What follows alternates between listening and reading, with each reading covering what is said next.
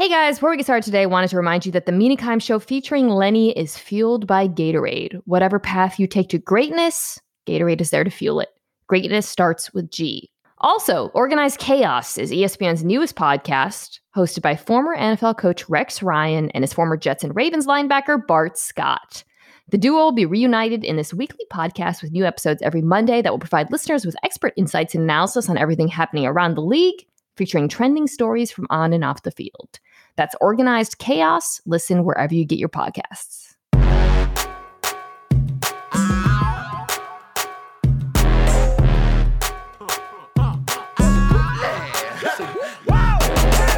Welcome back to the Menikheim Show featuring Lenny, the only NFL podcast where one of the hosts thinks trail technique means walking through the woods and stopping every 2 seconds to pee. I don't know how he does it. He saves it somehow and bides his time. That's Lenny, of course, who I'm talking about. I'm Menikheim, and I am joined this week by someone who also has a podcast, a very good one. I feel like most people who listen to this show subscribe, but if you don't, you should. It's Bill Barnwell. Welcome back to the show, Bill. I thought you were going to say someone who saves his pee for the woods, which I was a little concerned about for a lot of reasons. Well, I don't know what your hiking habits are. So by the way, that's Lenny barking in the background. That's not Dan Orlovsky, if anyone's wondering.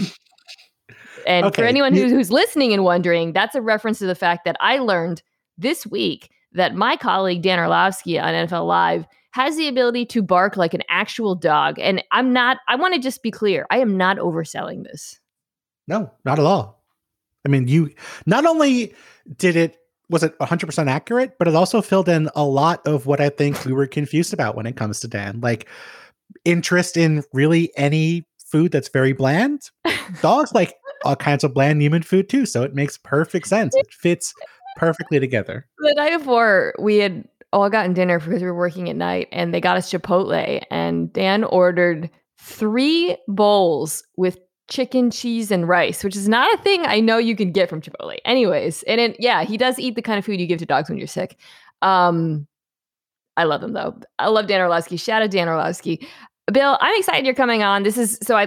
For people who are wondering why this is late and didn't catch it last week, I am traveling on Wednesdays. I'm back in LA now, and I'm going to be looking ahead every week to the coming slate of games. And yeah, I try to mix it up and talk about teams that I haven't talked about, just mix. I don't know. I don't want to always talk about the Chiefs. So I'm not talking about Ravens Chiefs, even though it's probably the biggest game. Although I feel like that game's lost a little bit of luster maybe after the Ravens lost to the Raiders. Certainly, I texted you this and I was like, it's more that I don't want to talk about the Chiefs because I feel like I have nothing interesting to say about the Chiefs.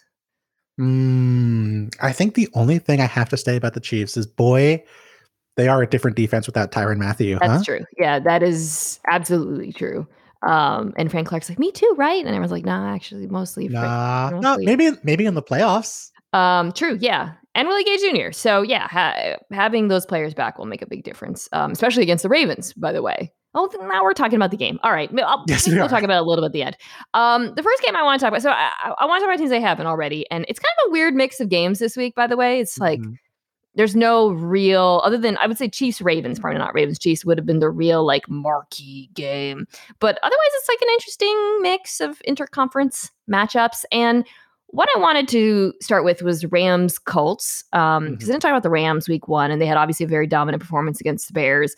And the Colts lost to my Seahawks. And I think it feels like two teams where, the sentiment is probably headed in different directions. Based on week 1. So I guess this is a good time to kind of assess whether those sentiments are exaggerated.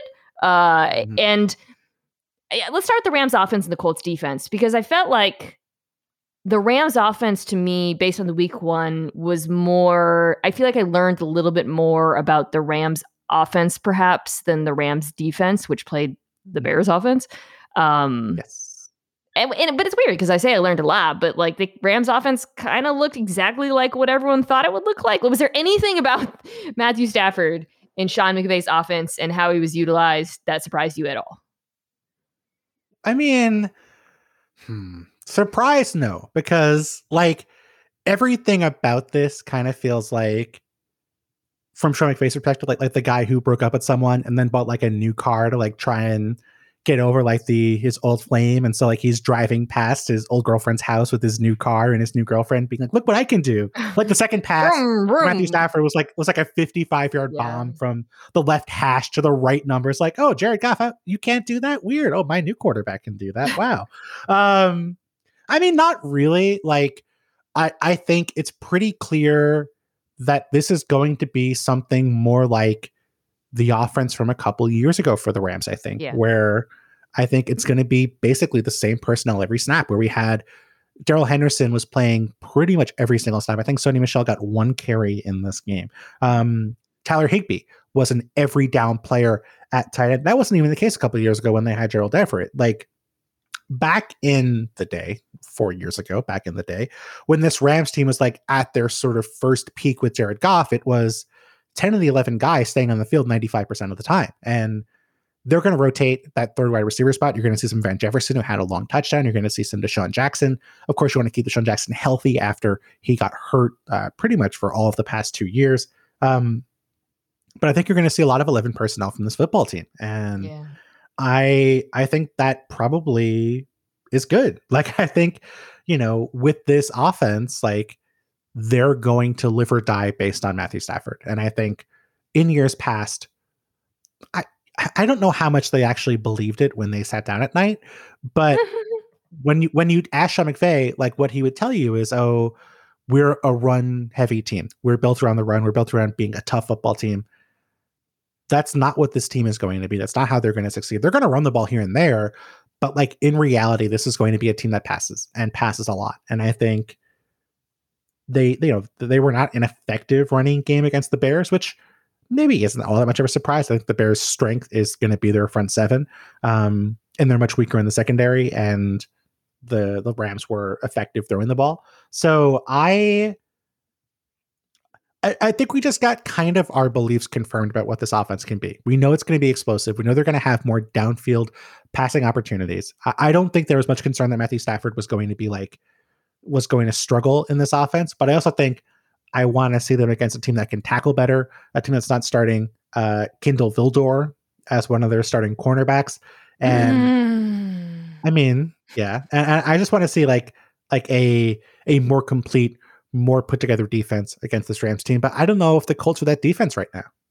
Yeah, that is, I think that would have been like a sexier matchup before last week, the Rams offense versus the Colts defense, right? Because the Colts defense was so solid last year. Mm-hmm. And I think coming out of the Seattle game, I mean, look, Seattle's going to be, I believe, we're going to talk about that team actually later, probably one of the more explosive and difficult to stop offenses in the NFL, like the Rams.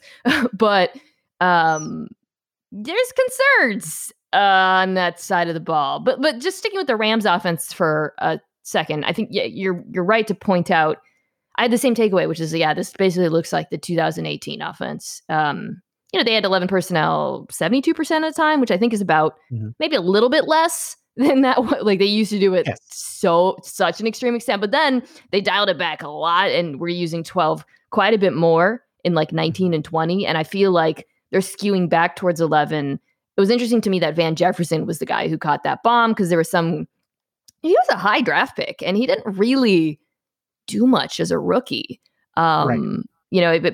Sort of Josh Reynolds ended up being wide receiver 3. And I think then they went out and drafted Tutu Atwell, who's kind of, I've been calling him Deshaun Jackson insurance, which I kind of think that is what, his role is in this team. But they really, I think there's always been the belief that Van Jefferson can be a deep threat. And he's not just like a, that polished kind of coach's kid type player. And so I think it was notable. The thing I was watching for, particularly in the Bears game, and I think will be important in this Colts matchup, was the Rams offensive line, which is like, I would say the performance kind of dipped. It improved last year after falling off in 2019, had some injuries. But this year, like Brian Allen, the center, was not supposed to be the center. And then he's, by the way, very small. He's like at a 6'1" or something. Anyway, so he won the job in camp, and I was curious to see how he would hold up because, for all of the Bears' issues in the secondary, they still have a pretty terrifying front. And I thought the Rams' offensive line looked good. And I don't know. I mean, the Colts were able to get a fair amount of pressure against Seattle. DeForest Buckner is still very good. I think Kwity Paye, the rookie, looks like a force. But I don't think the combination of the Rams like system in their offensive line, like the fact that it's so hard, the nature of the offense makes it hard to get pressure because of the uncertainty and all that. I just don't see Indianapolis in particular presenting a huge problem for them up front. I mean, I think if it does happen where they are a problem, I think we're sitting here saying, man, DeForest Buckner just was incredible. Exactly. And like he's their best pass rusher at this point. Like Kwity Paye might turn into that guy, or they might be able to generate pass rushers with pressure. I know they got I think it was Kari Willis got a sack right before that Tyler Lockett play where he was he had a rough one.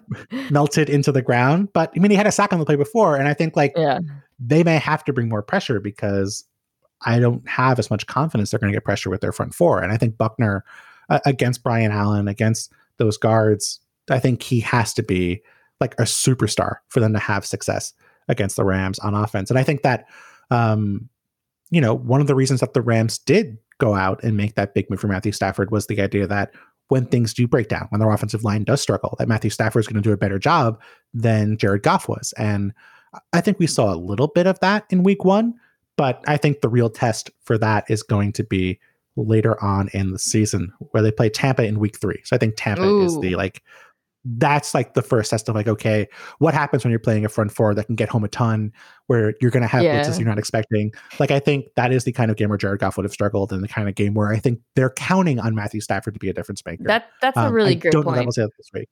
Yeah, no, that's a really good point, because your analogy about like him taking the Ferrari out for a spin or whatever, it kind of felt like he was doing it on like an open track. Yes, it's like, yes, Max Stafford can make this crazy 55-yard Oppo hash throw, but Van Jefferson's like, he's wide open, and Cooper Kupp was wide open. And again, I'm not saying that every quarterback can make those throws. I thought the Woods touchdown was actually the most impressive throw. Do you remember that one at the back of the end zone? Mm-hmm. And he was under a bit of pressure. But I think, the other thing you saw with Stafford that they also wanted separately from Goff, or as a departure from Goff, wasn't just the arm talent and the ability to create, but the lack of turnovers. And that was something that jumped out to me in the Chicago game. He just never put the ball in harm's way, which is not something he's always avoided in the past. And as concerned as much as you and I are like, I don't know about this Colts front, they still have a very good linebacker group. Struggled a bit against Seattle, but they still present something of a test. And I do think those safeties, gosh, it wasn't just Willis. Justin Blackmon also had a tough time in the Seattle game, but they're good. They're talented. Oh God, even Kenny Moore. Metcalf had him. I feel like DK Metcalf is like a foot taller than him. I don't know. The whole Colts secondary, they're missing Xavier Rhodes, who I don't know if he's going to be back. That would be helpful, but I'm not sure that they have the personnel to keep up with them. I think they're going to get better. I think the defense is going to be better than what we saw, especially as Kwity Paye gets better. You know what I mean? Who already is like very exciting and explosive, but the Rams are just a very difficult test. And then on the other side of the ball, Bill, that's the problem. I don't know why I chose to talk about this game first. I should have chosen something like very like evenly. It felt evenly matched like 2 weeks ago when I was looking at the schedule. Right. Okay, so let's just get it. Like, what was your takeaway from watching Carson Wentz week 1? Okay, so we talked about this a little bit before the show, and I feel like it's not one thing. Like, there's not one simple explanation for how Carson Wentz played. But if I think I want to give you like the broadest possible explanation is that he was inconsistent. I mean, I think there were snaps where he looked good, especially early in the game. Like I think you had said you felt like he was best in the first quarter, and he was. I think he was 9 of 10 on his first 10 passes and was like moving the ball, generally had his eyes up, wasn't looking at the rush, was confident in his decisions. It felt like the kind of guy where like he had, they had a script. I don't know if they do script out their first 15 snaps, but it felt like those are the plays that were most likely to be scripted, where he felt most confident about what he was going to see and what they were running. And that was great. As the game wore on, the offensive line was struggling, and it kind of felt like we saw more of the old Carson Wentz, where he was struggling to make like just sort of pull the trigger on opportunities that were there. He was, looking down at the rush and letting it bother him before it was even a problem. And I think like it all kind of meshes together where more than one thing can be an issue. And I was talking with you about the 4th and 1 play where who was it on the Seahawks? Was it Taylor? Darrell Taylor versus Braden Smith. Where Darrell Taylor annihilated Braden Smith, which is just like it's a great play. And like if you're just watching the game, you might say, okay, well, Darrell Taylor just blew up the right tackle. That's why that play failed. And yes, it sucks if your right tackle is buried 10 feet under the ground by another player. But Carson Wentz still had 2.9 seconds on that play to throw the ball on 4th and 1 before he was touched. And on 4th and 1, you're running quick game. You're not running like downfield shot plays. So like you can get the ball out expecting that you're going to see pressure. And Carson Wentz had a open running back in the flat on the side of the progression he was working to and did not get the ball out. And that's on Carson. Like I know yes, it's better if your right tackle doesn't get destroyed, but like you need to know the situation. And I think when it's year 6, 7 for Carson Wentz, like he should be better than that at this point. And I think the other tough part for this game is that Carson Wentz's track record is that he's not a big downfield passer. Like he will take a shot here and there very occasionally, but he hasn't been an effective downfield passer and he's not a frequent downfield passer. And so outside of, I think, his 2 peak years, his yards per attempt have been below league average. They were significantly below league average last season. And the second half of this game, the Colts drives started on the 12-yard line, the 12-yard line, the 14-yard line, the 25-yard line, the 10-yard line, and then one drive from the 45 after the Chris Carson fumble that Carson Wentz promptly fumbled back on a failed exchange on 4th and 1. I mean, like, if you're not going to hit deep shots, and the Colts, to be fair, don't have a ton of like devastating deep weapons, and you're not playing consistent football, like you're struggling with your footwork, you're struggling to get protection, you're not going to score. That's what happened to the Colts in the second half of this game. And I think from the Rams' perspective, like, I don't think we have to see their best offense or like some crazy game from Aaron Donald to win this game. I think they just have to kind of hold serve and let the Colts self-destruct. Tell me how you really feel about Carson Wentz. I mean, I agree with pretty much everything you said. Like so he averaged 2.92 seconds to throw, which was the 6th longest in the NFL in week 1. And, ahead of him are a lot of dual threat guys, right? Where the numbers get skewed. And then I went back and looked at last year. Phillip Rivers was the 6th fastest time to throw. There's like a little bit of a parallelism there that I thought made me think about how quarterbacks make their offensive lines look better or worse. And I was thinking about that watching Wentz. Like, you mentioned the guy who got blown up was Braden Smith. And look, he got blown up. I mean, Taylor just bull rushed him into the ground. But it wasn't just Julian. So the left tackle situation in Indianapolis, I think I wrote, is untenable to you. Right now it's Julian Davenport. And then, they had Sam Tevi and that didn't work out. And Eric Fisher is still not healthy yet. It's a huge problem. But watching the game, I was struck by, I was like, man, like they're kind of all getting beat at points. Like Braden Smith just got paid a ton of money and he struggled. Yes. And I just think, I was thinking like, we've thought about this Colts offensive line as being dominant for so long because they've had Quentin Nelson and Smith and Kelly and whatever, and have done such a good job drafting and developing and signing in some cases. They had Glowinski, who's from Seattle.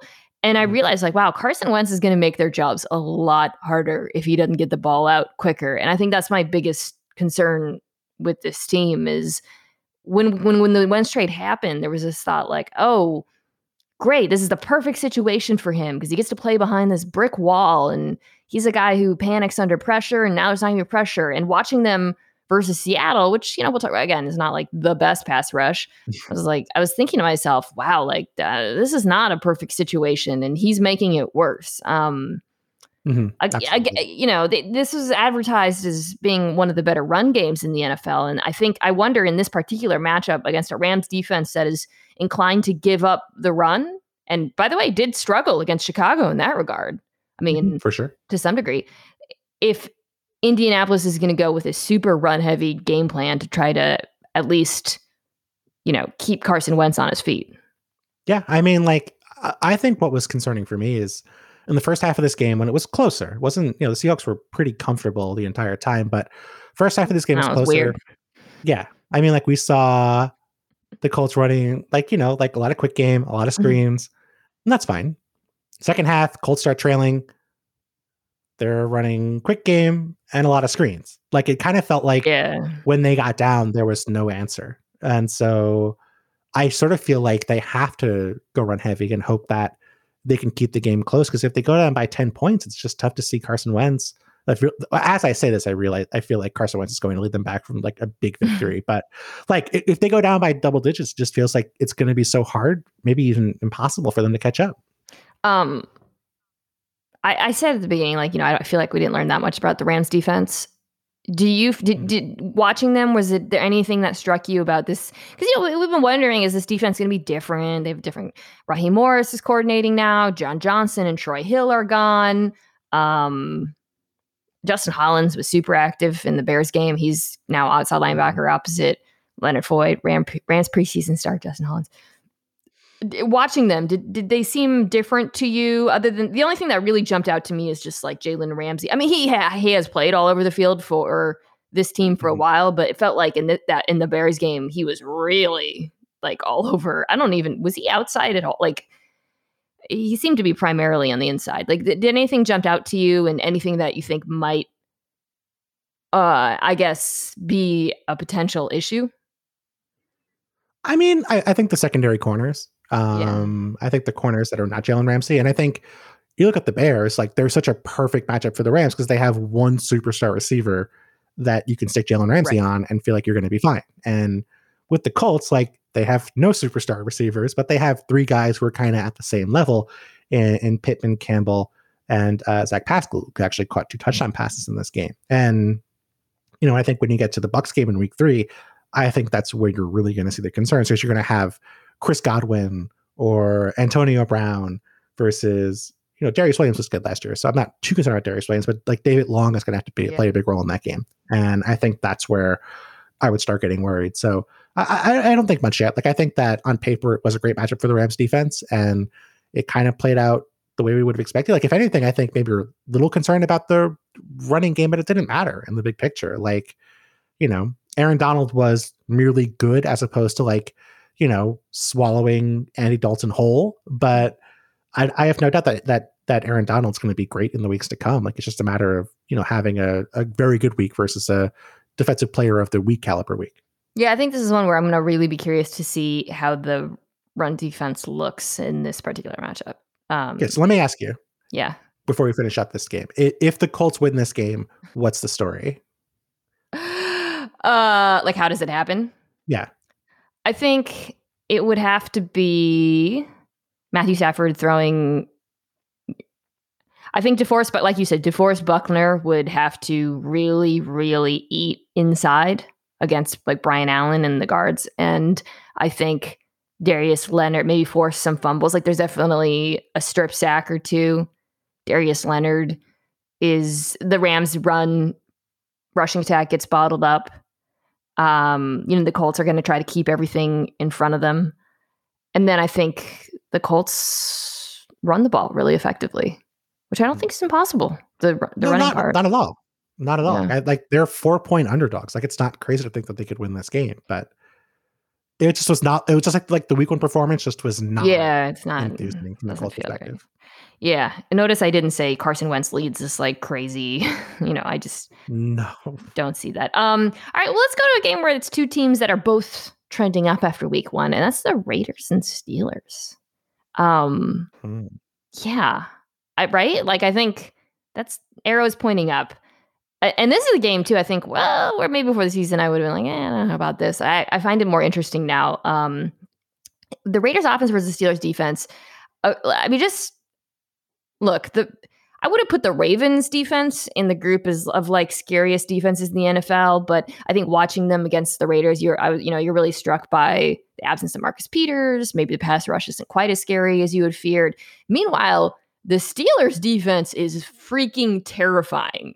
Like if there's anything about this team I underestimated, it's that secondary in particular, which I thought was going to be a real weakness for the team, did not look like one in week 1 against Buffalo when they were having all their defensive backs on the field. Guys like Cameron Sutton playing out of their minds, Fitzpatrick. So if you're Las Vegas, you're very different from Buffalo. Buffalo rolled into that game.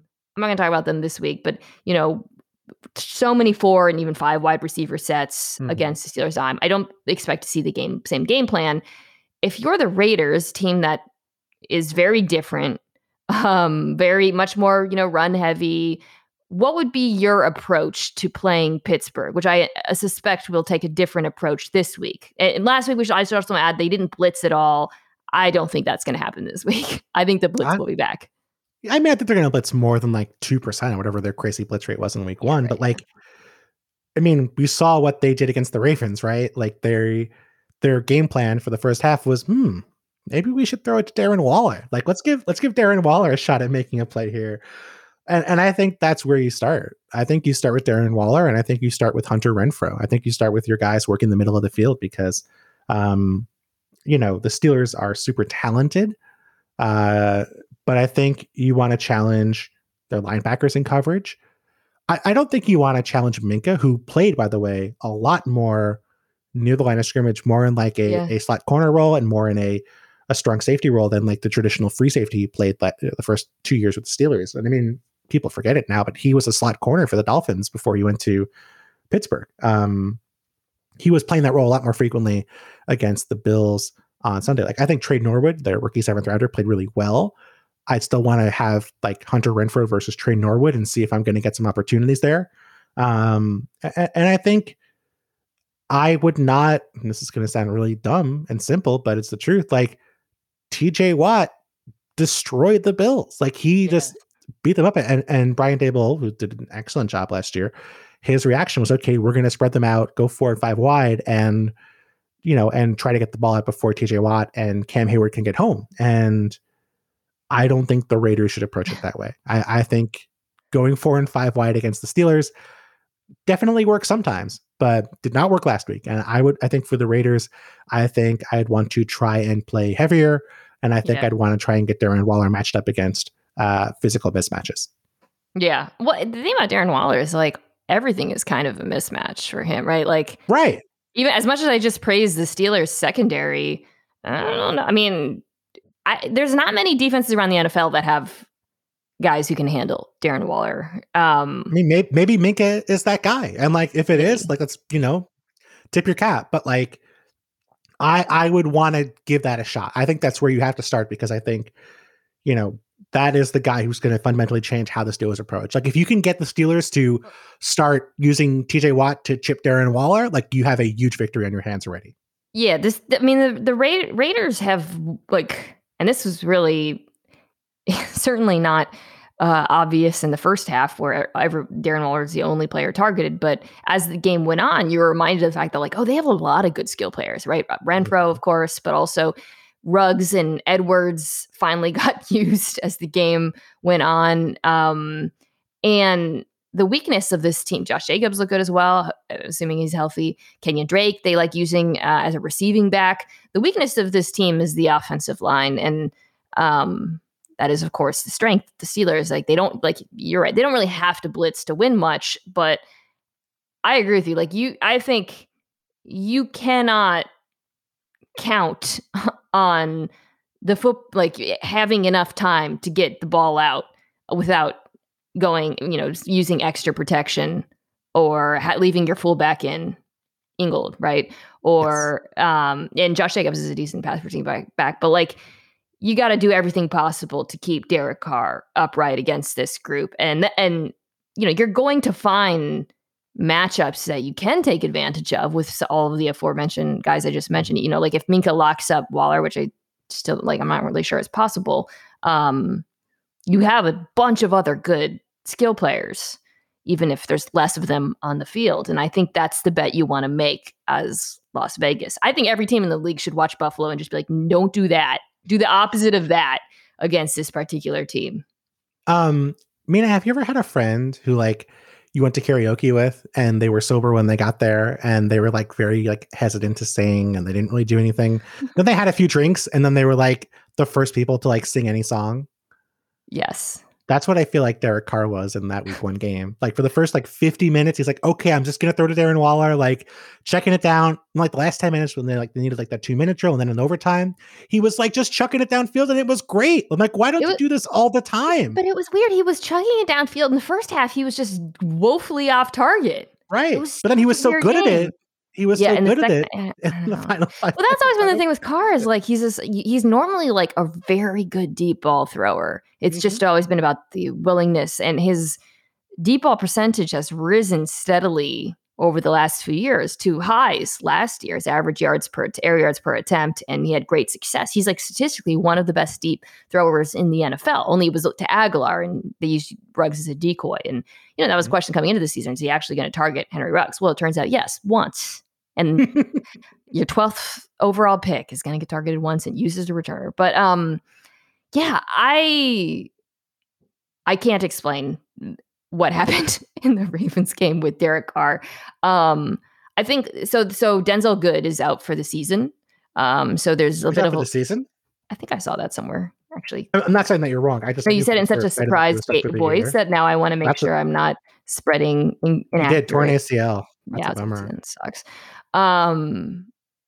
They do have some interior depth with John Simpson, who I think at one point they wanted to be a starter, and Incognito coming back at some point.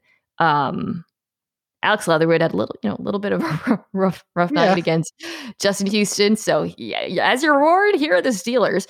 God, that Steelers front. I mean, I just want to take a second, because we talked a little bit kind of about tactically what they did against Buffalo, but it's funny. I almost wonder if people are going to say, wow, that's how you stop Buffalo. No, it's not. No, it's not. If anyone's saying that, it's not, because you don't have TJ Watt. You don't have Cam Hayward. Melvin Ingram turned back the clock, man. Like, I did not think he would look this good, but Devin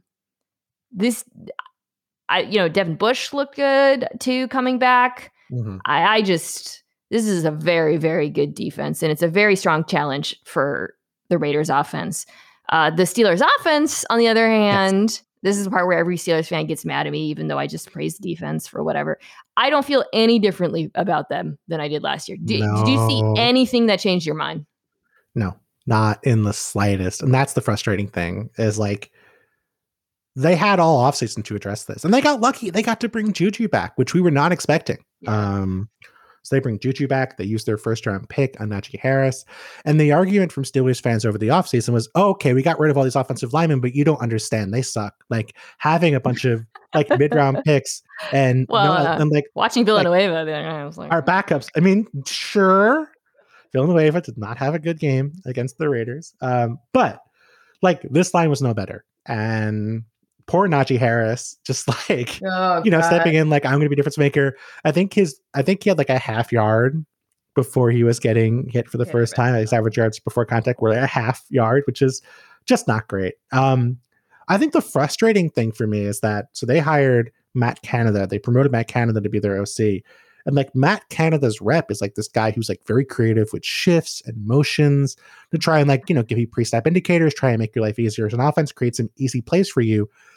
They looked so static in this game. Like, it really felt like, there was a little bit of pre-snap movement, but it wasn't like, they were the Chiefs when it came to motion or anything. Like, they were lining up, they were static, and then they were running the exact same concepts they ran last year in the second half of the season when Ben Roethlisberger couldn't throw the ball more than 10 yards with any sort of zip. And they hit a couple plays over the middle of the field off play action. They hit one fade to Claypool. A touchdown. But like, it felt like it just felt like such a slog, like it felt like it was, how would I put this? I can't imagine being a Steelers fan and having to watch this offense 16 more times this year. It's just like such a not fun thing to enjoy.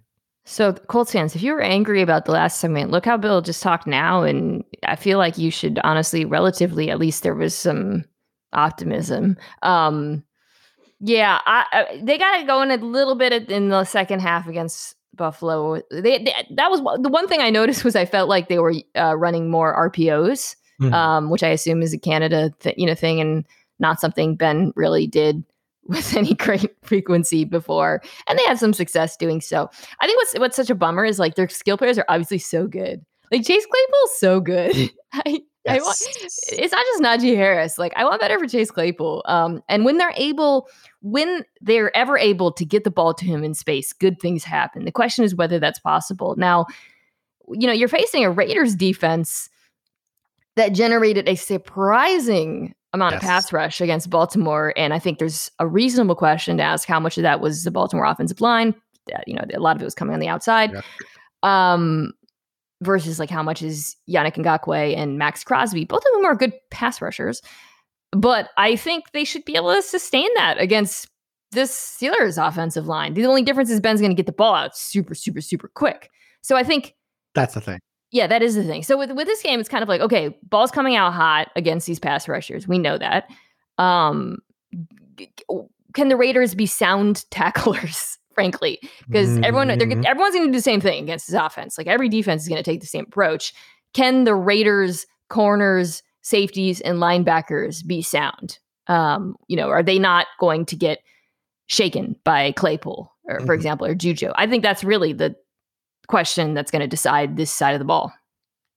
That's the tough part, yeah. And I feel like the Steelers are just going to give them like 50 opportunities in this game to make tackles within 6 yards of the line of scrimmage, and they have to hit those tackles. And we even saw, I mean, they thought they got better as the game went along against the Ravens. Like Lamar was a little sloppy.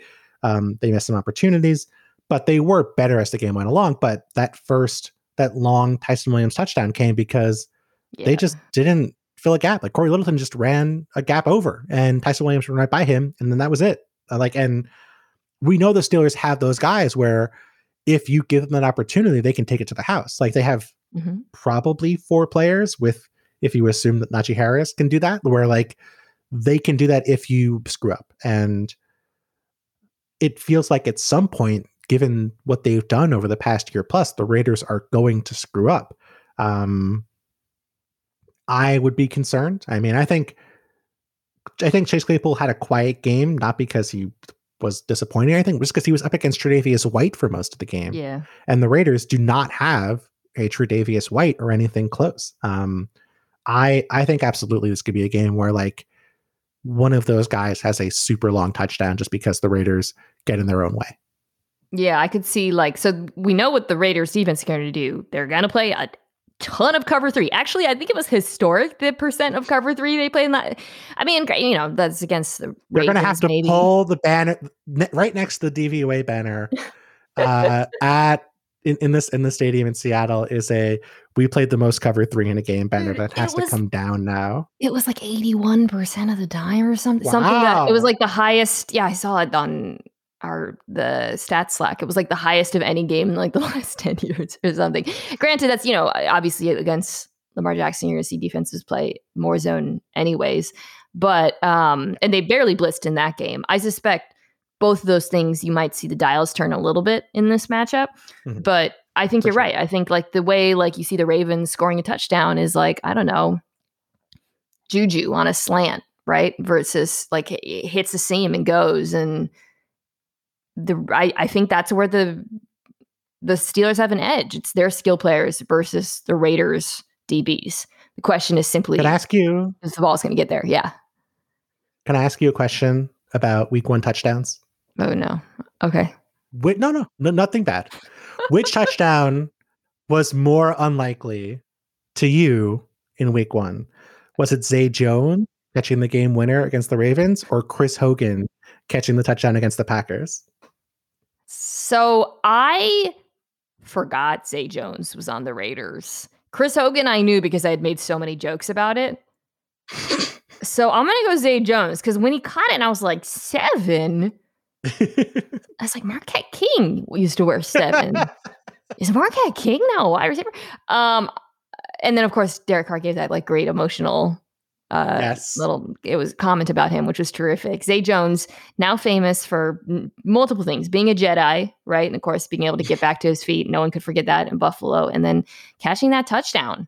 I assume, by the way, like they were comfortable letting I guess I don't know the circumstances of John Brown's departure, but Zay Jones is that in that Z role. So he's got some speed. Chris Hogan was just funny to me because, we spent so much time talking about the Packers and whether they had enough weapons. And meanwhile, you got a freaking lacrosse player catching a touchdown on the other side. It was just delicious. All right, let's take a quick break and talk about some games that I actually think these might be a little bit more evenly matched. This podcast is proud to be supported by Jets Pizza, the #1 pick in Detroit-style pizza. Why? It's simple. Jets is better. With the thickest, crispiest, cheesiest Detroit-style pizza in the country, there's no competition. And I have to say, speaking from experience recently, having tried it for the first time in Detroit, it is absolutely delicious. Right now, you can get $5 off any 8-corner pizza with code 8SAVE. That's the number 8, SAVE. Go to jetspizza.com to learn more and find a location near you. Again, try Jet's signature 8-corner pizza and get $5 off with code 8SAVE. That's number 8, SAVE. Jet's Pizza. Better because it has to be. This show is sponsored by BetterHelp. We all carry around different stressors. I do, you do, we all do, big, small. And when we keep them bottled up, as I sometimes have had happen in the past, it can start to affect us negatively. Therapy is a safe space to get things off your chest and to figure out how to work through whatever's weighing you down. It's helpful for learning positive coping skills and how to set boundaries. It empowers you to be the best version of yourself. It isn't just for those who have experienced major trauma. If you're thinking of starting therapy, give BetterHelp a try. It's entirely online, designed to be convenient, flexible, and suited to your schedule. Just fill out a brief questionnaire to get matched with a licensed therapist and switch therapists anytime for no additional charge. Get it off your chest with BetterHelp. Visit BetterHelp.com/Mina Show today to get 10% off your first month. That's BetterHelp, HELP.com/Mina Show, MINASHOW.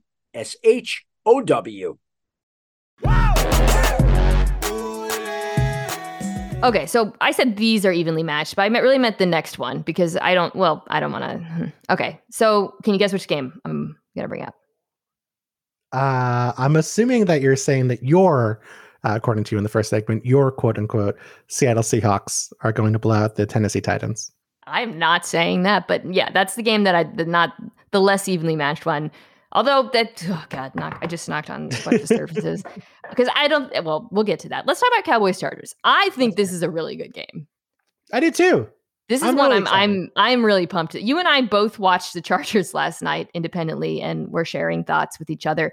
I really enjoyed watching them, Bill. I think they're going to be, like the NBA, how they see like a league pass team. I feel like the Chargers are like the NFL. I mean, we already know sports media loves the Chargers and has a sick, twisted relationship with them. But I enjoyed watching them on both sides of the ball too. I'll say that. Starting with let's start with the Chargers offense against the Cowboys defense, because that's the more unbalanced matchup. The other side is really interesting to me. But I saw highlights of Herbert and the interceptions and whatever and some of the bigger plays, but watching his whole performance against Washington week 1 was really fascinating because there were parts of the game where he really looked like he did his rookie season, where you saw like the splash plays, the crazy arm, they're just things he does that not many quarterbacks can do. But a lot of it just looked like very normal quarterbacking. So Joe Lombardi is the new coordinator, and there's obviously some similarities with the Saints offense where he comes from, but it was like a very diverse, balanced offense. Yeah. And I mean, I am not a psychologist or a quarterback whisperer. He felt very in control to me. Yes. In this game. And I think where it really stood out to me was on third down, where that offense, with an offensive line that was it played really well, especially Rashawn Slater was awesome in that game. But yes. You mentioned Brian Bulaga struggled. They had some penalties. They were in Corey Linsley also got blown up a few times. I was surprised by that. So right. the less side was. It wasn't right. It wasn't like they were just so dominant that Justin Herbert had forever to throw behind them. Like they had good moments for sure. They also had moments where they were struggling, and you would expect that against a Washington team that's built to basically destroy you with their first round picks on the defensive line on 3rd and long. And yet Justin Herbert was incredible on 3rd down in this game. I had the numbers on Twitter. Probably should have found them before I started talking about it. EPA 1.21 expected points added on 3rd downs. That's the highest in the NFL. And he was incredible. There's some better non-nerd numbers. I think he was like 15 for 18 or something bizarre. Like, so right. Like I don't know why I went straight to EPA there, but he was incredible. This is after I was criticized for using total points when I did the podcast with Steven Ruiz or whatever, where I didn't use EPA or DVOA or something. How dare you? Justin Herbert was 13 of 16 for 160, 11 first downs and a touchdown. And one of the 3 incompletions was a Keenan Allen drop.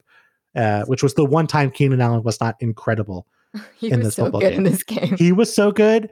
Like he could, like, Justin Herbert got help, but like that's the situation where certain young quarterbacks, and I don't want to name names, or certain older quarterbacks, if we want to name Carson Wentz, just fall apart when things are going wrong. Like on the road, close game, playing against a terrifying front, offensive line's not always playing all that well.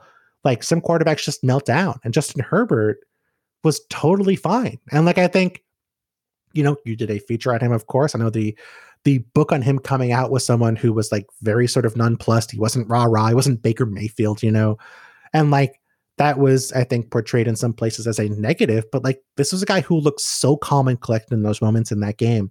And it felt like that's such a positive for a young quarterback to feel like, I have the pieces around me, but also I have the talent and the ability to get this done no matter what the situation is. And that won them the game. I mean, they were a little sloppy in the red zone. They had an unlucky penalty called against, or unlucky fumble through the end zone called against Herbert that I thought was a terrible call.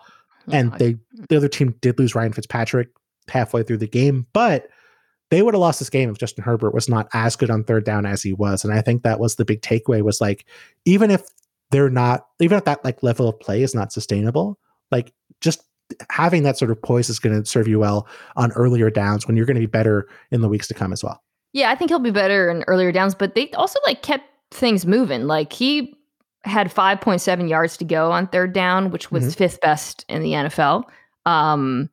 They did not call, I think actually very few runs on 1st down, which was a stark contrast from the Anthony Lynn era in Los Angeles. And the question with, by the way, I pulled up the yards to go on 3rd down because I wanted to see where Herbert ranked. Guess how many average yards to go the Vikings had? Oh no. I guess a lot. 12. I didn't even think that was possible because they had so many penalties.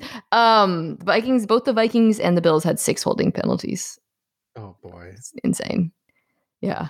Anyways, it was like, I guess going back to kind of, I was like, this offense looks really like normal and diverse. And I mean, last year, so much of his success came on like crazy plays under pressure, and he was less good when kept clean, which I think gave people some pause because that's a thing that tends to be less steady year to year as your play under pressure. And I think what was so promising in this game, especially against a very good defense, was how good he looked in a clean pocket on straight dropbacks. They used a fair amount of play action. I didn't grab the numbers, but I noticed a few. But he, just like I said, like doing quarterbacky stuff, throwing to the short and intermediate areas of the field, right? Like, wasn't a lot of his best throws, I thought, weren't like crazy deep balls. Like last year, they had a few of those, but just like short slants and screens and goes that were perfectly placed to set up his wide receivers, who are amazing, by the way,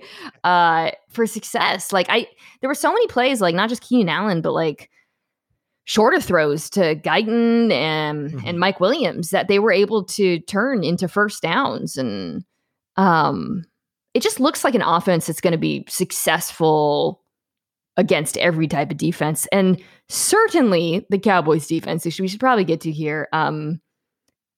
Look, I agree with I believe that they looked better than they did last year, which was not very difficult. They looked functional, but again, in the opener, the Cowboys defense also had, I think, 4 turnovers, right? And they still lost. And that's not going to happen again. The whole secondary outside of Trevon Diggs is an issue. DeMarcus Lawrence was awesome, but other than him, still not really sure who's going to rush the passer. I guess Micah Parsons, they can blitz him. I'll have some bad news for you, Mina. DeMarcus Lawrence is now he's hurt, questionable. Oh my questionable God. with a foot injury suffered in practice today. Oh my God, that's so bad. Oh my God, had to cancel his news conference, which your foot is hurt when you can't even do a news conference. I want to say something nice, which is I actually thought Trevon Diggs was really, really good in he was, yeah. He shut down Mike Evans. But now I'm going to say something not nice, which is, oh my God, Anthony Brown. I mean, poor Anthony Brown, because Tom Brady took out his, I almost said stethoscope. It's not a stethoscope, like a telescope, but an old timey one where you pull them out that people have on boats. And you know what I'm talking about, right? Those ones where you hold it up to your eye. Anyways, you need to get Stephen Ruiz to take the Kyle Shanahan microscope and turn it into whatever that thing is for Tom Brady. Well, whatever the device was, it was trained firmly on Anthony Brown. And I suspect, I was just wow, the Chargers have so many great skill players. So that it's not good when one team has a lot of really good skill players. I think Jared Cook also was great in this game. And he was totally fine. Yeah. Yeah. And the other team has, by the way, one good DB. Austin Eckler did not even get a single target in that game. We know Austin Eckler can catch. Weird. And this Cowboys team, the weird thing about this Cowboys team, maybe not too weird. I was surprised by this. Surprised is the wrong word, but something that I think people maybe don't realize about this Cowboys team is that Leighton Vander Esch and Jalen Smith are the backup linebackers now. Keanu Neal and Micah Parsons were their starting linebackers. Vander Esch played 20% of the snaps. Jalen Smith played 23% of the snaps. This is a team that I think they've invested in the wrong places. Their investments have not gone well. And they're so dependent on certain players being difference makers. And if they don't have DeMarcus Lawrence, it's going to be a long day for that front four. So it's Randy Gregory and Dorrance Armstrong. Randy Gregory is currently dealing with COVID. I don't know if he's even going to play. Oh my God. Okay. So I don't even want to, that's so depressing. So the Cowboys' best chance is scoring 5,000 points, which by the way is true every week and almost happened in week 1. Yes, that's not out of the realm of possibility. That is not out of the realm of possibility in literally any game, because I think this Dallas offense can be that good. Now they are also down one La'el Collins, who's out 5 weeks, I believe, with a suspension. But and Michael Gallup as well. And a Michael Gallup. But the Gallup part, he was really useful in this Bucs game. I don't think he'll have to be. I mean, he was in this particular game. Mm-hmm. Yeah, so you're going to have to see CeeDee Lamb stepping up and not dropping the football. But I want to talk about the offensive line. So, because this is an interesting group that has shuffled pieces a lot. They were missing Zach Martin week 1. Now Zach Martin's back. La'el Collins is out. I thought both of the guards, Connor McGovern came in for Zach Martin. He played really well against Tampa. And now I'm looking at them and they've got Collins out. And I'm wondering, okay, you got a lot of guards. Who is it? Brandon Ice, probably their backup tackle. Yeah. I mean, do you want Terrence Steele maybe? Or Terrence? Can Zach Martin go back to? Because didn't he play a little tackle last year? He played a little tackle last year. He was a college tackle. Could they do that? Sure. I mean, it's one of those things where I will bring that up and be yeah, that makes sense. And then when I talk to an offensive lineman, they get so mad at me. And I'm just I don't know. It just seems like it would make sense. He knows how to do it. You're all the same. Right. And I know there's a reason they know better than me. I mean, I don't think that's out of the question. And I think if it's, it's not it's a 1 week thing, right? If it was, La'el Collins was going to be gone for a week, it'd say, okay, we'll just leave Zach Martin at guard. But he's going to be gone for a month plus. And by the way, your starting quarterback is coming off of ankle surgery where his ankle turned 180 degrees or the wrong direction. You need to protect him. And I keep mentioning Steven Ruiz, but like in his column on Dak, he brought up like Dak was not 100% in week 1. Like he played really well, but like he looked like a guy who was still physically not all the way back from the guy he was before the ankle injury, which is not surprising. It's not like he can run his way out of trouble the way that maybe other quarterbacks could, or maybe Dak could a couple of years ago. Like I think you have to do a really sound job of protecting him. What I wonder about in this game, Mina, and I want to know what you think about this, is are the Cowboys going to treat Ezekiel Elliott like he's a speed bump, basically? Like he's the guy who's the afterthought in between. It's his best skill now. At times. Is that his best skill? I don't mean that. That was mean. He's very good in pass protection. He is. And then they need it. They need it. So I think they're going to run the ball more, and I think the Chargers are going to invite them to run the ball more. Yes, they will. That's the first half of what I was going to say. Sorry. No, you're right. Like I'm happy you brought it up. The second half, though, is that like if you were constructing an offense to try and beat the Bucs, you would want to avoid Vita Vea and Ndamukong Suh, especially if your superstar guard was not healthy and was not playing, when Zach Martin was not playing. Now, what I found really telling was that goal line sequence the Cowboys had against the Bucs. I think it was in the third quarter, maybe before they kicked the field goal, where first down, they ran a zone read with Dak, where I think they kind of knew, based on how Tampa's ends were crashing, that Dak was going to keep it. And then on third down, they ran a speed option where I don't want to be mean to Zeke, but like it looked like me at like my elementary school dance. Like I just was not prepared. I didn't know how to move. My hands were in the wrong places. That was like, brutal. I remember that exact play. Yeah, that was so brutal. Yeah, it was awful. And like it's just like, okay, we're not going to run that play anymore. That's fine. But they were not confident enough from, I think it was inside the 5-yard line on third down, to just run power or run duo or run something in short yardage with Zeke. And that's not going to be the case this week. Like I think to keep Justin Herbert off the field, I think to take some of the workload off of Dak, which I think is not something I'd care about normally, but for a guy who's coming off of an ankle injury, coming off of a shoulder injury, like I don't think you want him throwing 58 times a game early in the year right now. I think it would make sense to run the ball more. I think you'll see Tony Pollard make sense as well, of course, but I do think you're going to see Zeke be a much more meaningful part of the game plan this week. Yeah, I mean, that makes a ton of sense. I mean, I do think the Chargers have a solid run defense, or certainly looked that way in week 1. They're like, so I said they want you to run. That is, of course, like the nature of the Brandon Staley defense, right? But the presence, like Derwin James, my God, yes. He was really good. He was everywhere. There were so many points where I was pausing after a play to see who had made the play because I just didn't see the jersey number, and I was shocked to see it was him. I think I don't have where he was lined up, but he was, I'm pretty sure, lined up in every possible position, maybe even long snapper at one point or the other. Do you remember the ball where he was Diami Brown on a deep crosser? This was like fairly early on, and I thought it was like a cornerback, and I'm like, wow, great play. Oh my God, that's Derwin James. Did you have that experience as well, watching this game?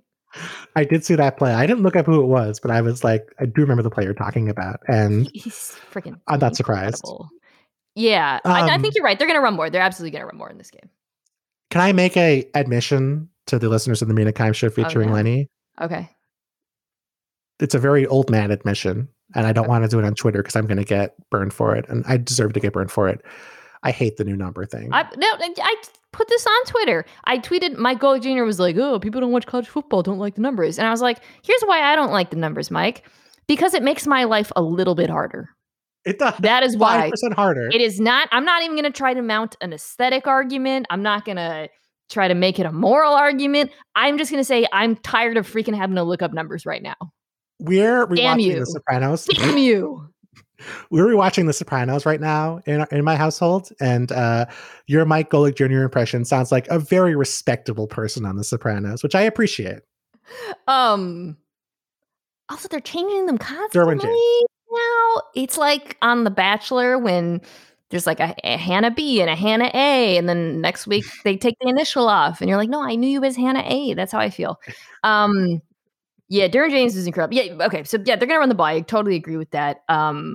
Also, whoever's playing tackle, I mean, Joey Bosa is the other guy in the. So thankfully he's still 99 or 97 or 99. Jesus, now I'm like questioning.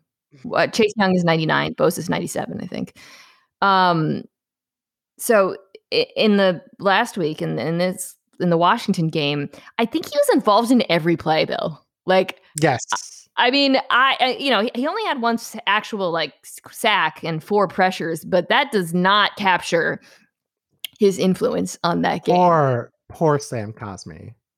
It's so unfair. It's so unfair. In his first game, just like I would quit. I would honestly be like, is this what football is like now? Like I'd go home.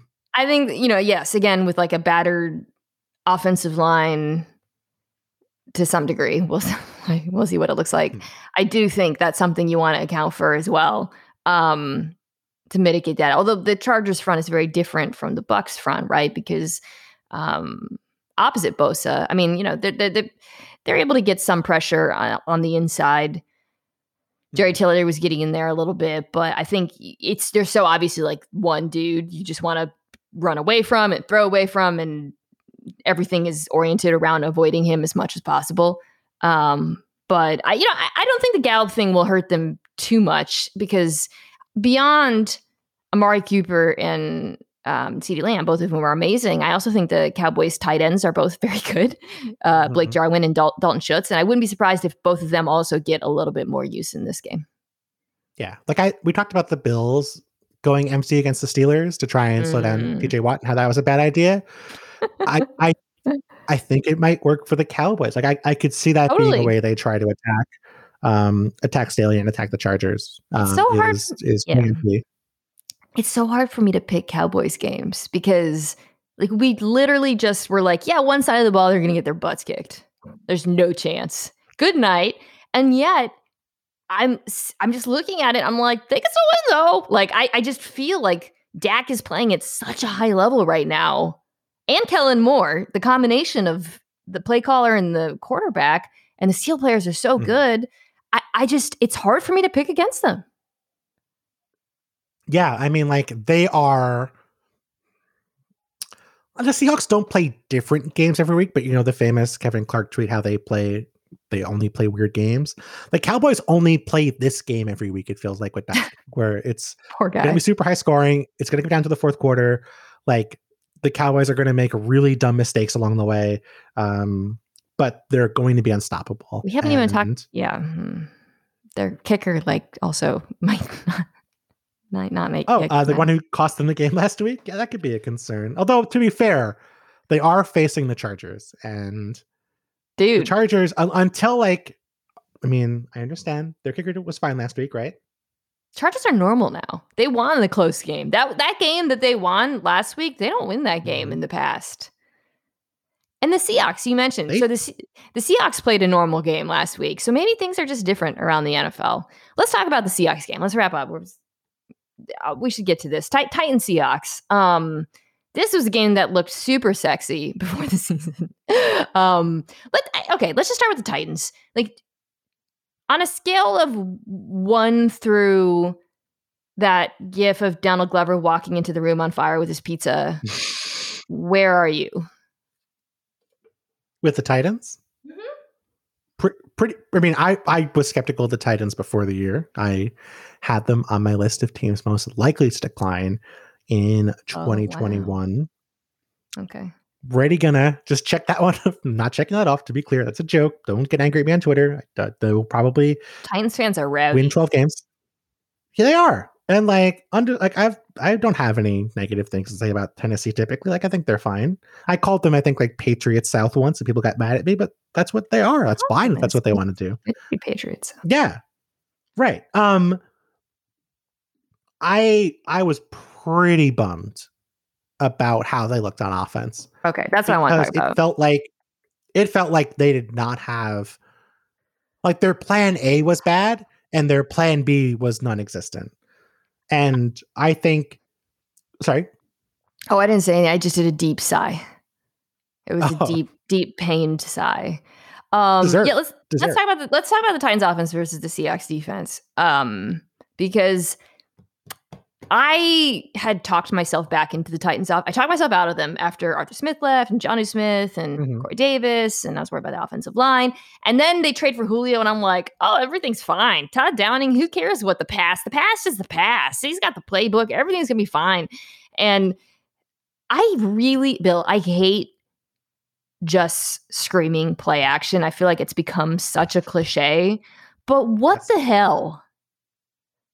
And I hate I hate whining about guys who run on every first down because sometimes it makes sense. But again, I repeat, what the hell? Okay, the floor is yours.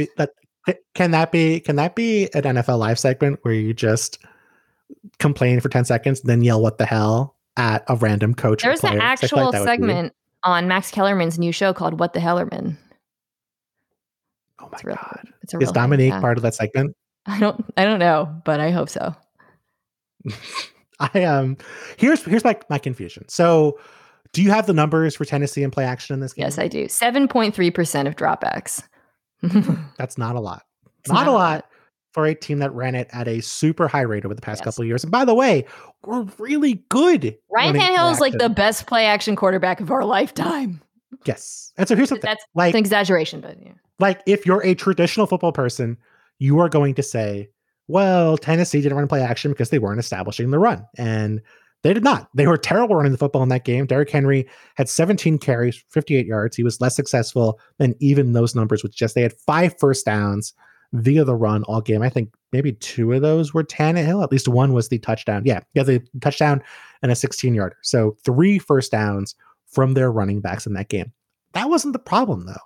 They didn't run play action because they couldn't protect Ryan Tannehill on any sort of 5 or 7 step drop. And so it was like it was like watching high school tape. And I don't watch high school tape, but like when they will show clips of someone from high school who's in the NFL and he's like the biggest player on the field by 20 Chandler Jones 20 pounds. That's what Chandler Jones looked like in that game. He was incredible.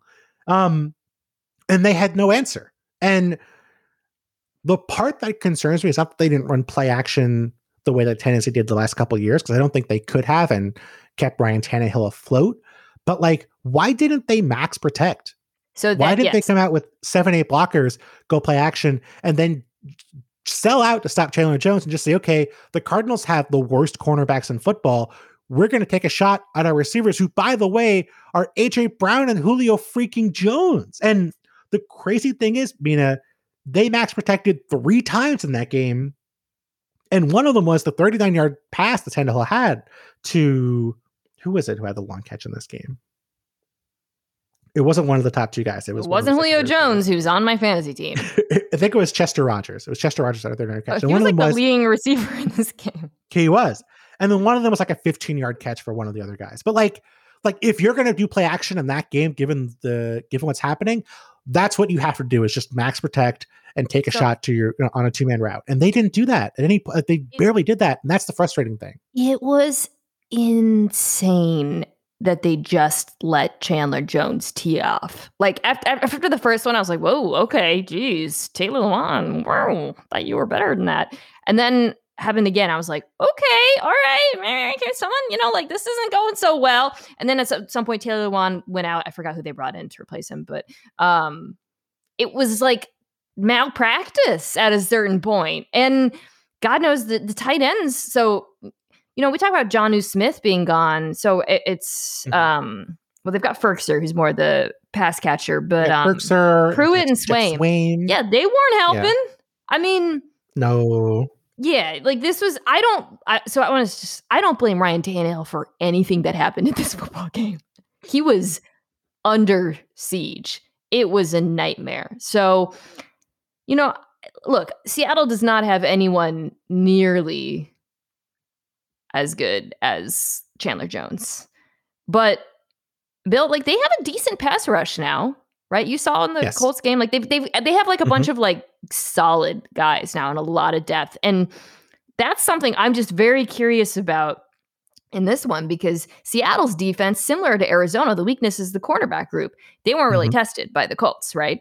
No. And in part because they were really winning up front. So I want to see, like, okay, if you're at Tennessee and you just got destroyed up front, what are you going to do to mitigate that this time so that you can take advantage of the fact that you have two like, I was about to say centaur. I was trying to think like just two, like a kaijus playing wide receiver. How are you going to get them the football? How are you going to buy yourself some time? Even though, like, again, Seattle's not as good as Chandler Jones, but they don't have anyone like that. But I'm just saying, it wasn't just Chandler Jones, by the way, who was causing problems for them up front.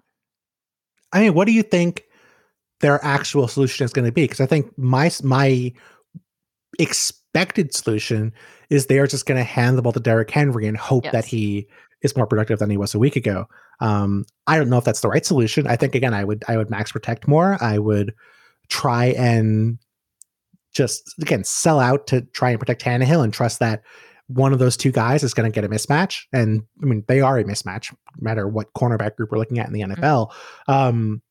I think that's what you have to do more of. But I mean, I don't want to be critical of Todd Downing after one game, but like, this is a guy who inherited an offense in Oakland at the time, changed their running game, got less out of pretty much every player on that offense, and had to leave after the season. Like, the early returns are not promising. I want to see something that plays to his team's strengths and actually accounts for what happened in week one. But I think the more likely scenario is we're just going to see more Derrick Henry, and in the hope that they're not stuck in 3rd and long again. I do think they'll have more success with Derrick Henry. I do too. Than they did in week one. Yeah. Derrick Henry also on my fantasy team. Not a great week for the Mina Kimes team versus Nate Tice. But yeah, I think they're just going to hit that really, really, really hard. I mean, like the Colts, for example, last week, they had some success, especially in the red zone, I think, with lining up 3 guys on one side of the field and daring the Seahawks to go to nickel. And the Seahawks did not. I think in a just and right world, when it comes to Tennessee's offense, you would have Julio Jones and AJ Brown on the same side of the field. And I would dare the Seahawks to match up with Bobby Wagner, who Hall of Fame player, awesome, not a guy who can cover Julio Jones one-on-one or AJ Brown one-on-one. I would dare them to match up that way, because then you can get a matchup opportunity. And I don't think they can do that. I don't think they're going to do that. If they were to do that, I think Seattle played a little bit more nickel than I actually expected, Bill, in the last game. So I think I'm thinking about was it the Pascal touchdown or the first Pascal touchdown? I think they were. Yeah, I think you're right. Their base. Yeah. But again, if Derrick Henry's working, then hey, you can have the team stay in base. You can force them to not bring on a 5th defensive back. And I think that's why their solution is going to be, okay, let's give it to Derrick Henry and hope that solves it. Yeah, and that it changes things for us, and that eventually those opportunities open up later. On the other side of the football, God, it just got so out of hand for Tennessee so quickly in the first game on both sides, frankly, that like, this was already a group.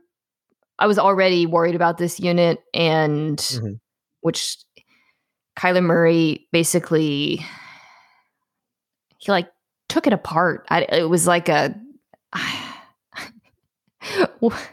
to think. It was just like really, really hard to watch the Titans defense against Kyler Murray.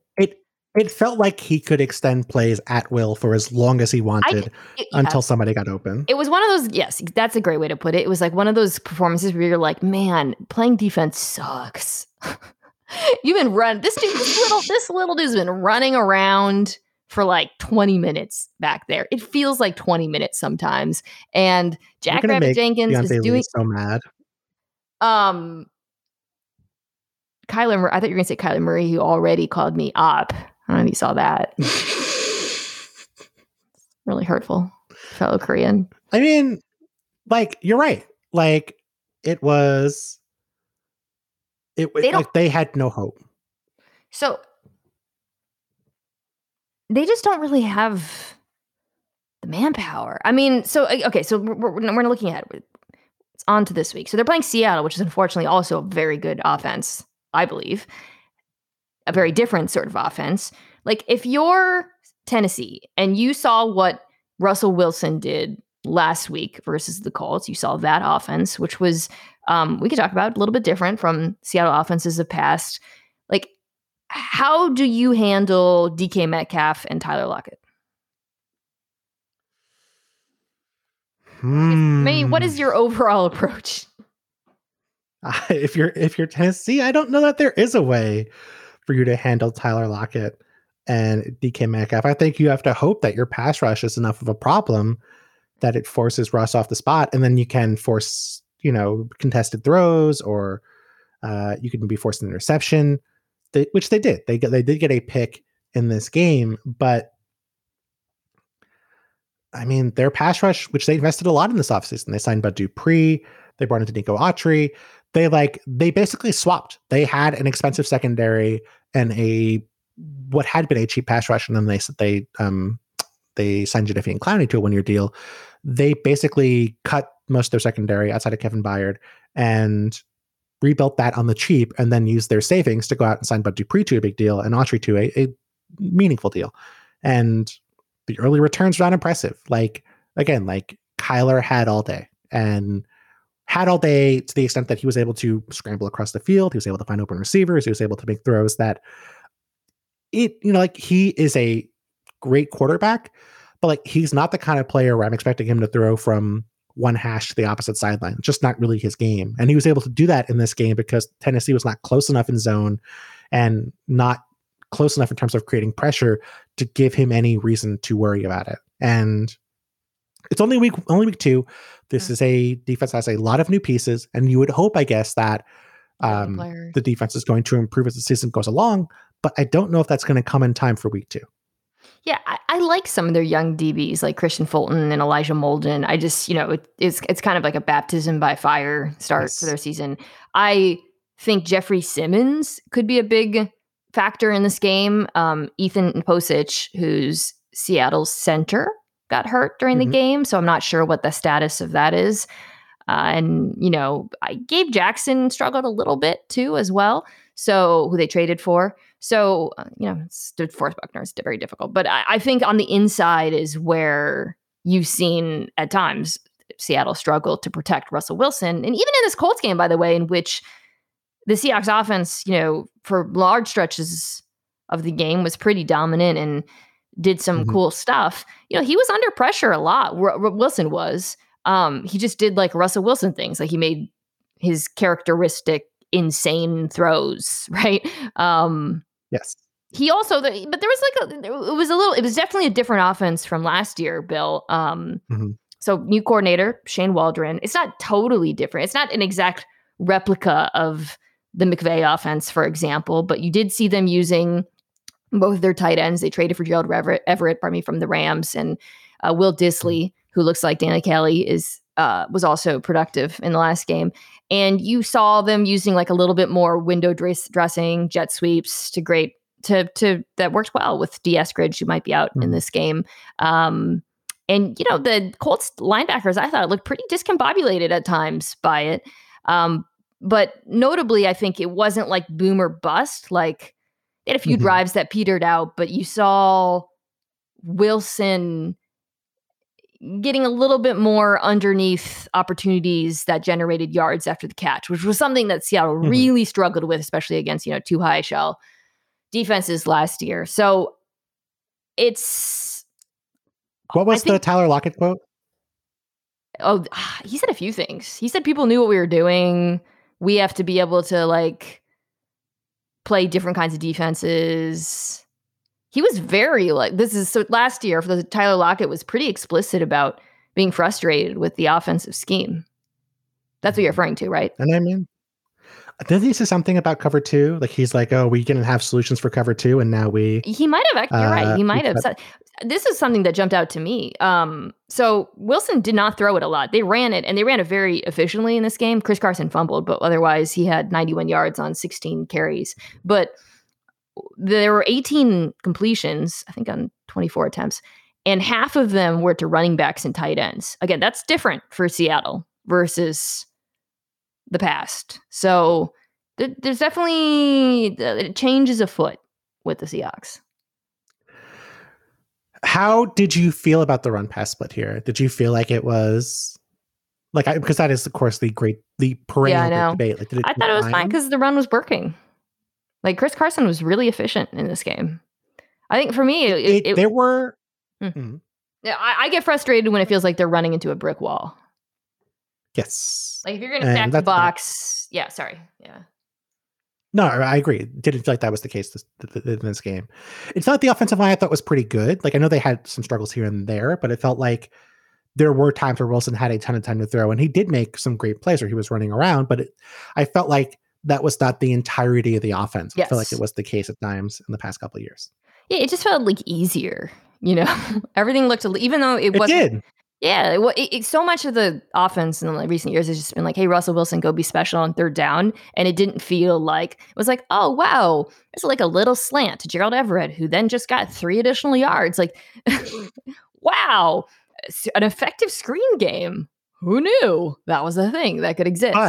But we got a really weird Michael Dixon punt in the season. Yeah, sure, yeah.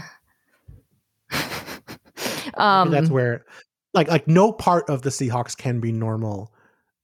Or not every part of the Seahawks can be normal. So now it's just going to be a weird special teams here, like the old, the Seahawks teams that would just lose to the Rams in 2013.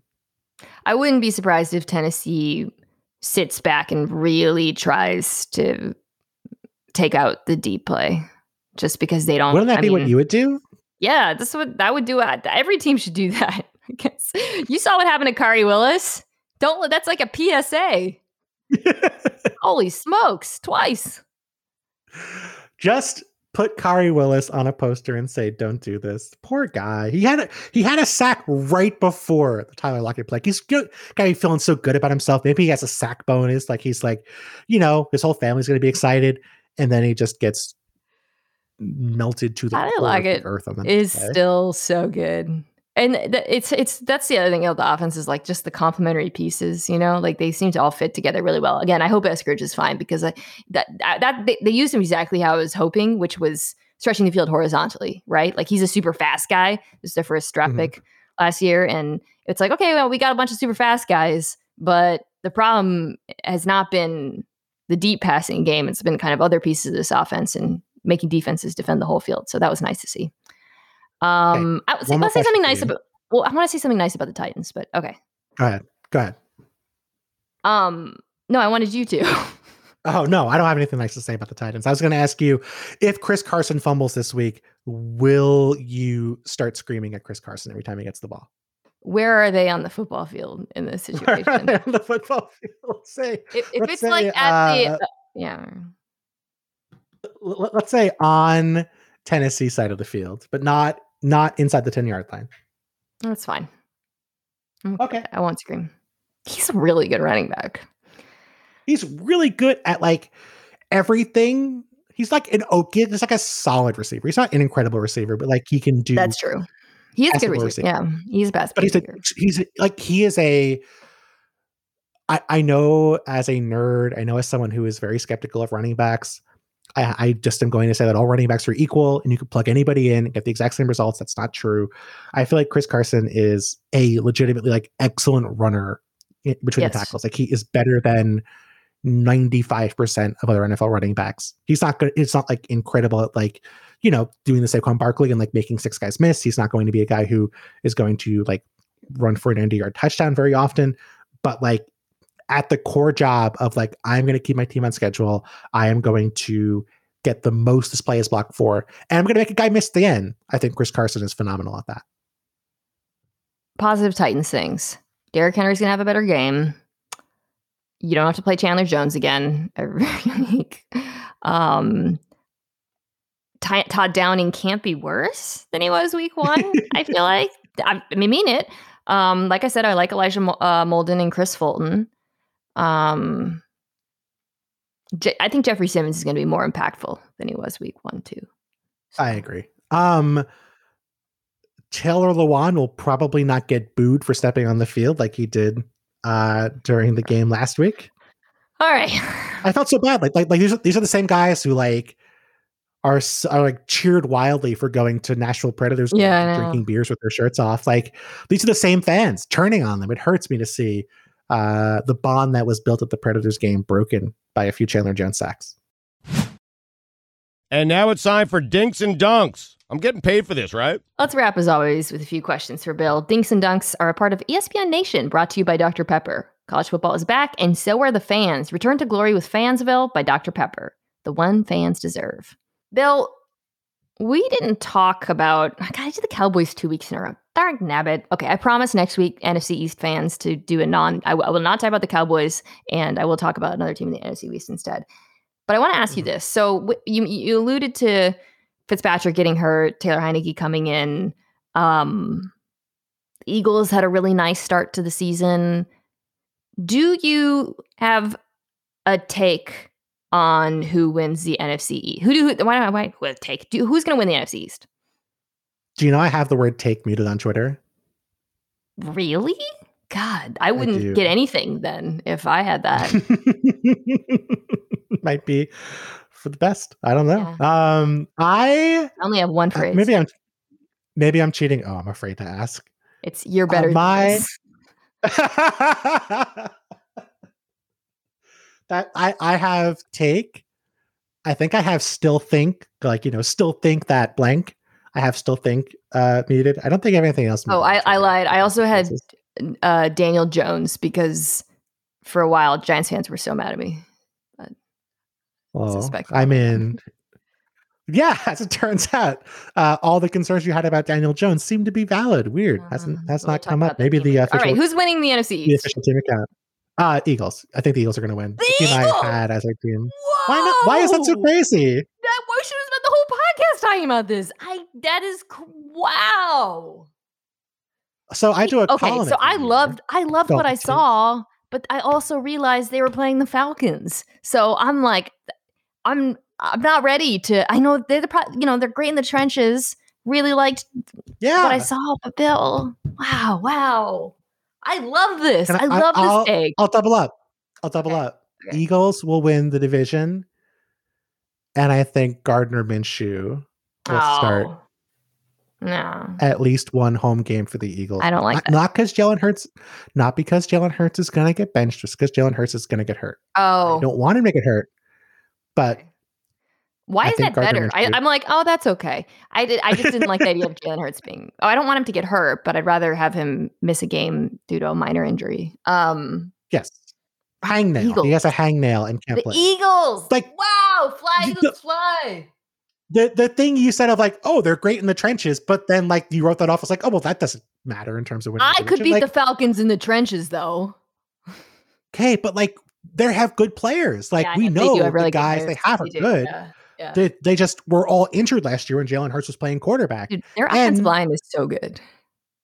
The offensive line, also the guy they drafted in the first round, who was really good in college, like the best player on the field in college last year. I love him also so really good at the NFL. I'm like, he is going to be a folk hero in Philadelphia. I keep saying that. He used to be a folk hero for the Skinny Arms community as well, the Brandon Ingram Arms community. I love him so much. Our buddy Nate Tice, we alluded to, he has a great newsletter that you guys should subscribe to. I'm sure he links to it in his Twitter. And he has today he wrote about Devontae Smith. I have Devontae Smith in my ESPN fantasy team, which just beat Matt Berry, although I feel like I shouldn't say that out loud. And I was doubly thrilled to see him score. All right, this was so long. I feel like we're only going to do 2 questions because this whole podcast is really long. Okay. But fascinating. The Eagles. Wow, you really threw me for a loop. I didn't see that coming. Wow. Who else? Okay. Okay, so like the other options are a team that just lost their quarterback for an extended period of time. Very good defense. The Cowboys, whose defense is basically Swiss cheese. And the Cowboys have a legitimate MVP candidate as quarterback, in my opinion. So you're picking the Cowboys? I don't know. That's why I asked you. But I thought you were going to just say the Cowboys, and I'd be like, all right, sure, the Cowboys. Wow, you threw me for a loop. That sounds like you're picking the Cowboys. Who are the Eagles playing this week? This week, the Eagles are playing the Niners. Ooh. That's going to be a fun game. That is going to be a good game. Niners, brutal injuries. Yes. I mean, like, that's a game where George Kittle could, like, catch 3 touchdown passes and Devontae Smith could have, like, a 95-yard touchdown. Yeah. Oh, man. Also, like, I love Jason Verrett. I'm so sad he's hurt. But, like, we could have told you. I mean, the whole secondary is not count on Jason Verrett as your number 1 cornerback heading into the season. Forget Jason Verrett. The entire secondary is guys with injury history, and it's a problem for them. Okay, I'm gonna do one more question and then Lenny's question. Okay. The one more question I want to ask you is, how big of a believer are you on a range from 1 to eating the W in the New Orleans Saints? Like halfway. All right. So walk me through it. Okay. So they are not going to have 2 15-play drives back to back. They're not going to be in a situation where Jameis is going to have, a 25-point lead and not have to throw to get this team back in the game. That's just not how it's going to work week after week. And we know they are a super, super top-heavy team. And they've already lost Michael Thomas, which sucks, and I hope that he's back. They just lost Eric McCoy this week, which is a real bummer because he's a really talented interior lineman. But, like, they are a team that, sort of like last year's Cowboys, sort of like plenty of other top-heavy teams in years past, where, like, they have 8 superstars, and their path to being successful is having 8 of those superstars on the field all year. And if everything goes right for them, like it did in the game on Sunday, they'll be fine. But, like, I think what I need to see is, can Jameis be that guy when they're trailing by 10 points? Is he going to be a guy who is controlled and works effectively out of the pocket, or is he going to panic? And I thought he was fine in this game, but he was not as good as the passer rating. Yeah, it's 130 indicated. 1 week. Yeah, I think that's fair. I think the Packers defense was like a big takeaway for me in this one. Oh boy, huh? The reason I wanted to give the Packers 1 more week. A lot of, like, the crazy teams, I was like, let me give this another week and kind of, like, chew it over, because I don't want to, like, panic yet. I think Rodgers is going to be a lot better, but I'll give it another week. You don't think he's going to throw 2 picks? And I don't think Aaron Rodgers is going to be the worst quarterback in football again somehow. I mean, like, I had the Saints before the year as like a 9-8 team. Yeah, is that fair, you think? I think they could suppress that. Thomas comes back, Onyemata comes back, and I think, yeah, we'll see. I mean, Jameis did play very well. So,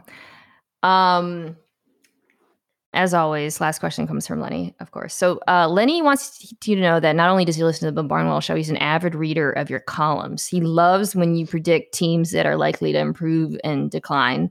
And he remembered that last year, not that, around this time, you had Seattle as a team most likely to decline. So he just wants to know, how does it feel to be so wrong? That's how he put it. How many O's were in so wrong when he wrote that question? He said it. First of all, he didn't write it. Oh, he said it. Sorry. I mean, he's very talented. I wouldn't put it past Lenny to be a successful writer. It hurt. It hurt because, like, I think they were the first team I've nominated in that column to win more games than they had the prior year. And you'll notice, even though they were a candidate for that column this year, I got them on there. I was wondering about that. I was wondering if you were scared. Oh, I love this. The answer is, I'm scared of Russell Wilson. I'm scared of Pete Carroll. I'm scared of Jamal Adams. I'm scared of DK Metcalf. I'm scared of you. I'm scared of Cable Thanos. I'm scared of Seahawks. I'm scared of the entire Seahawks industrial complex.